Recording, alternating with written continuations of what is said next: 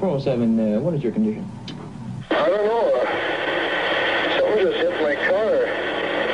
I don't know how to explain it. Strange. Are you, what's your condition? Are you okay? Something attacked my car. I heard the glass breaking and the brakes locked up. I don't know what's going on. 10-4, I'll get a hold of 406 Stephen and send him on his way. What you're listening to is an actual police radio call that occurred around 2 a.m. on the night of August 27th of 1979. The call was for a 1088, which if you're an average guy like me and you're not really familiar with police code or you don't really understand it, it means officer needs help. And it was made by a Marshall County Sheriff's deputy by the name of Val Johnson. At the time that this call was being made, Deputy Johnson was just regaining consciousness in the driver's seat of his patrol car after being unconscious for about 39 to 40 minutes. Among other strange things he was beginning to realize, one of the first was that the clock on his vehicle's dashboard, along with his wristwatch, were about 14 minutes behind. What had occurred just before Val Johnson lost consciousness that night was something that he and investigators still can't fully explain to this day. It was an experience that some might consider out of this world, that would later go down as one of the most credible UFO encounters in history. It was classified by experts as a close encounter of the second kind. It is also a case that would become known worldwide as the Val Johnson Incident. To this day, many still can't quite explain what exactly happened, and to be honest, I'm not sure anybody ever will.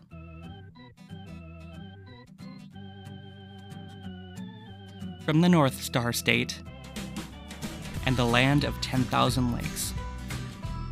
From my neck of the woods, in the heart of the Midwest. This is Minnesota Mysteries, and I'm your host, Sang Pang Duong Det.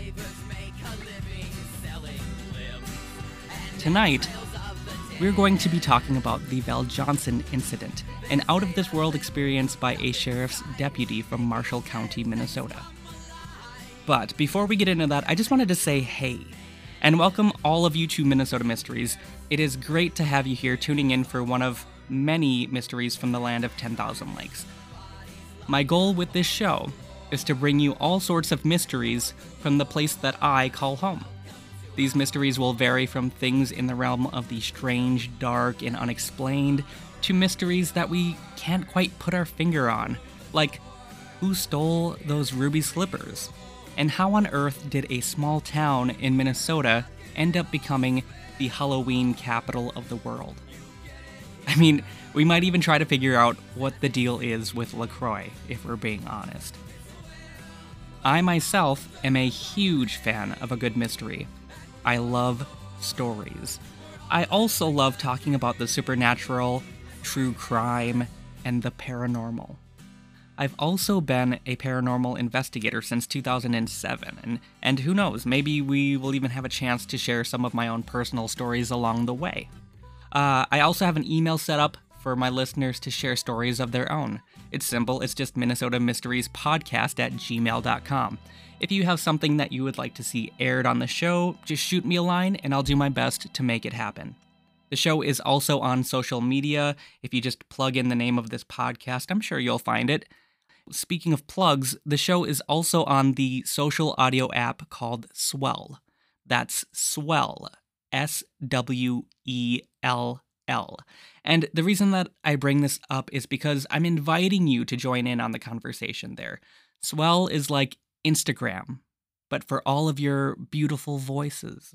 Whenever I post a new episode, you'll be able to find it just about anywhere. But on Swell, you can leave a voice comment that I will interact with and respond to.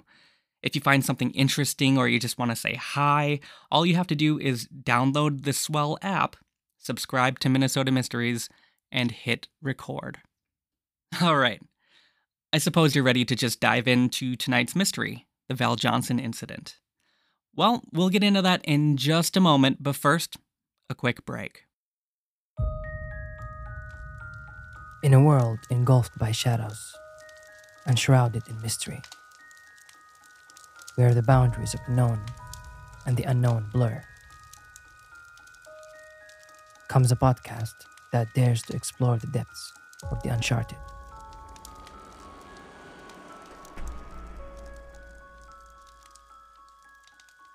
Welcome to the Phantom Files, a journey into the enigmas that lie beneath the surface of our reality.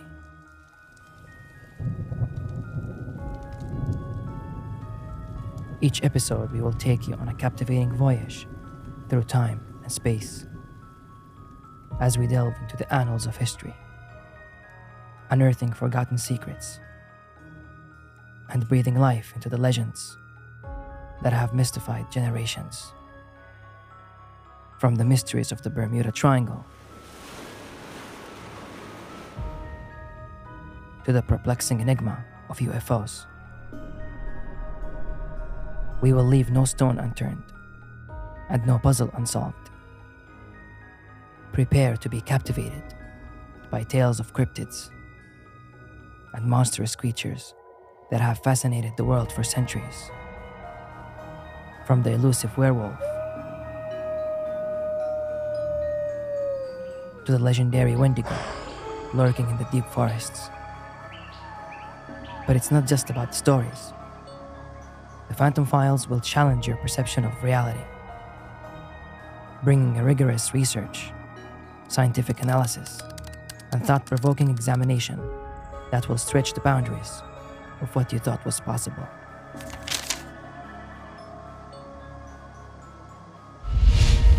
Subscribe now to the Phantom Files and unlock the gateway to a world of wonder, mystery, and the hidden knowledge that lie beneath. The Phantom Files, examining the unexplained. Hey, welcome back. I'm Sang, and you're listening to Minnesota Mysteries. Do you believe in the existence of intelligent life outside of our world? When you look up at a clear night sky, into all of that abyss of stars and void, do you ever think about the possibility of visitors from somewhere far away coming to Earth? I do. I mean, if I'm being completely honest, I think it's entirely foolish for any of us to think, while looking up into the cosmos, a place of infinite possibility, that we are the only ones out here, the only ones who have ever been out here, or the only ones who ever will be out here. As a kid growing up in the 90s with the X-Files, I was terrified at the idea of UFOs and extraterrestrial beings. If I even heard the theme song come on, I would run for my room every single time. But the more I grew, the more that fear shifted over to curiosity. Eventually, that curiosity became this hunger to know more, to know as much as I possibly could. Now, don't get me wrong, it still kind of freaks the hell out of me. I'm just also very curious about it too. Anyway, the year is 1979. Marshall County Sheriff's Deputy Val Johnson is working late. He's out on patrol somewhere just after 1 a.m., driving the rural back roads of Marshall County, somewhere near Stephen, Minnesota. Now, this area that I'm talking about is located in northwestern Minnesota. But by that I mean northwestern Minnesota. It's actually about 35 to 40 minutes northeast of Grand Forks, North Dakota.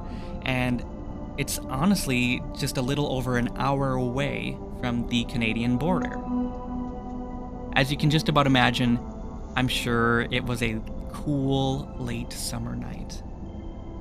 If he had the radio on, there's a great chance that songs like Ring My Bell by Anita Ward, you all know how that goes, The Main Event by Barbra Streisand, or I Was Made for Lovin' You by Kiss were probably on. Just take a moment to think about that. and Val Johnson is just driving along through the night, west along County Highway 5, when he takes a left turn onto State Highway 220, heading southbound, and it's then that he spots a bright ball of light along the tree line, just in the distance. I was on routine patrol and I came up to this intersection and I looked south and I saw a bright light just over the center of the roadway. Now, from where he first spots this light at the beginning of his turn on a 220, Johnson would later estimate his distance from his squad car to whatever this object was to be about 3 miles. Now, you've got to understand that this is a route that he's driven several times, so it only makes sense that he would know this information enough to determine that distance between he and the object, near a tree line that I'm sure he's seen several times. And this light, off in the distance, sort of captures Val's curiosity. The light itself seemed to be just off of the ground a few feet. Even more so, it's only a single light. My first impression was that maybe it was a semi with one headlight broken out, and then it dawned on me that the light was too big around and too intense for an ordinary headlight. Maybe someone was having vehicle troubles, or someone just needed help. Another guess Johnson had about the object was that it was possibly some sort of aircraft, like a small plane, attempting to make an emergency landing. And it is because of this that he decided to investigate the situation, and continues to drive his vehicle down 220 to see if someone might be down there a little ways, possibly just waiting for assistance. It is, after all, a time in which, though cell phones existed, they had only recently been invented, maybe about 6 years earlier, in 1973. And even then, they weren't really carried by most people until almost 20 years later, in the late 90s or the early 2000s. So it wasn't uncommon for someone, especially somebody in law enforcement, to poke around and see if somebody needs some help. So Johnson continues heading in the direction for about a mile or so, when the source of the mysterious light that he's witnessing seems to, in a way, notice his presence, and in response starts to accelerate toward him at a great speed. And in a matter of seconds, this bright ball of light was upon his vehicle.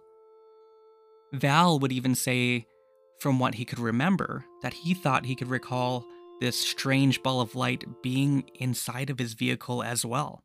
The light was coming at me, it was extremely bright. The inside of the car lit up, I can remember that. And it was a very dazzling, brilliant occurrence. Something did strike my vehicle. Something didn't want me there, apparently, or it was, I can't put a judgment on it. I really don't know how to classify it. I can't classify it as an attack. Perhaps it was an escape. After that, everything went black, and Deputy Val Johnson was unconscious. In fact, Val Johnson was unconscious for nearly 40 minutes before eventually coming to in a state of shock and confusion. And that's when the distress call went out, the 1088, an officer needs help, that I played at the beginning of the episode. Here, I'll play it one more time. 407, what is your condition? I don't know. Someone just hit my car. I don't know how to explain it. Are you, what's your condition? Are you okay? Something attacked my car. I heard the glass breaking and the locks, the brakes locked up. I don't know what's going on. 10-4, I'll get hold of 406 Steven and send him on his way. When the ambulance arrived, Val was rushed to a nearby hospital and examined for any possible injuries. He would complain about pain that he was experiencing in and around his eyes, and would also describe the sensation as burns that one might get or experience after arc welding. What medical experts, both a doctor and an eye specialist, would confirm shortly after was that Johnson was in fact experiencing welder or flash burns to both of his eyes. It was deemed to be a mild case, but also known to be especially painful. Some of his teeth were also found to be fractured along the gum line in his mouth. Despite this, it would appear that Val would not experience any of that kind of pain or swelling that would have been typical for this type of injury. One examiner would even describe this type of injury to his face like being hit by a 400-pound pillow. A very interesting detail to add as well would be that Val Johnson also suffered no bruising on any part of the outside of his face as well that would indicate that he had been physically struck by anything at all. Johnson would be treated for his injuries and would make a pretty quick recovery. In fact, in as few as 6 to 8 hours, he was starting to feel relief around his eyes.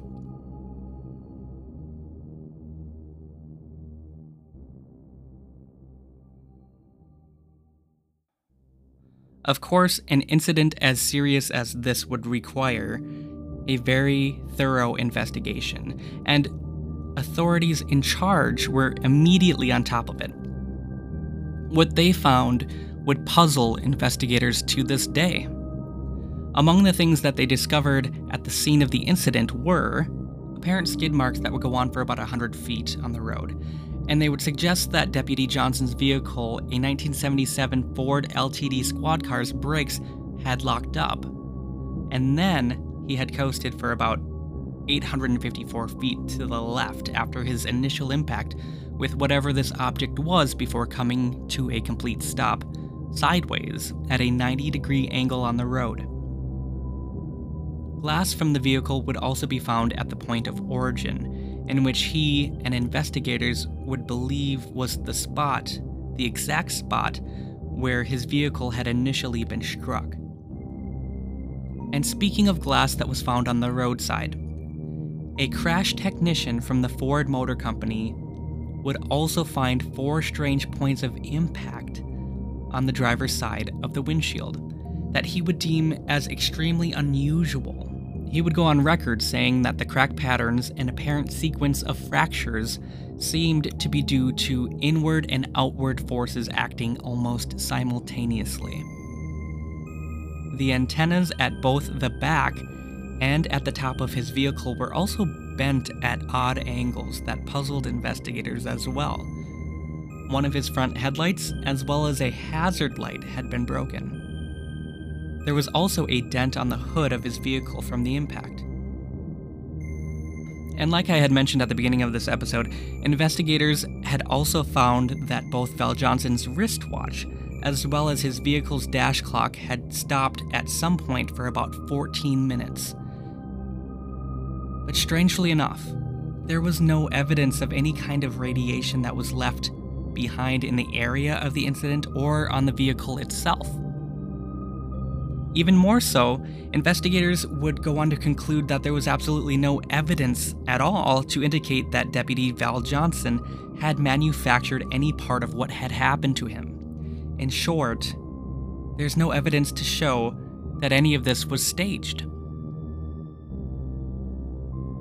This case would draw attention from several agencies for investigation. Aside from local law enforcement, the Air Force, as well as the Federal Aviation Agency, would carry out investigations of their own. A metal engineer from Honeywell would also stop out to do tests on the vehicle himself, and the Center of UFO Studies out of Evanston, Illinois, also came out to investigate as well.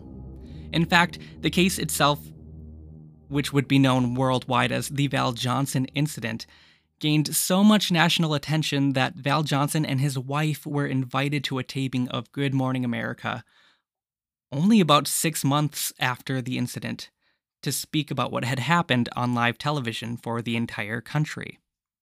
This is Deputy Val Johnson and his wife, Roseanne. Everybody?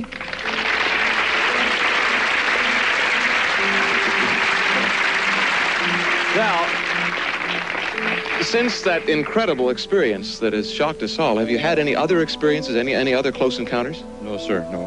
Had you had any before this? No, this is the first one. Well, how has it changed your life? Well, it's brought our family unit closer together.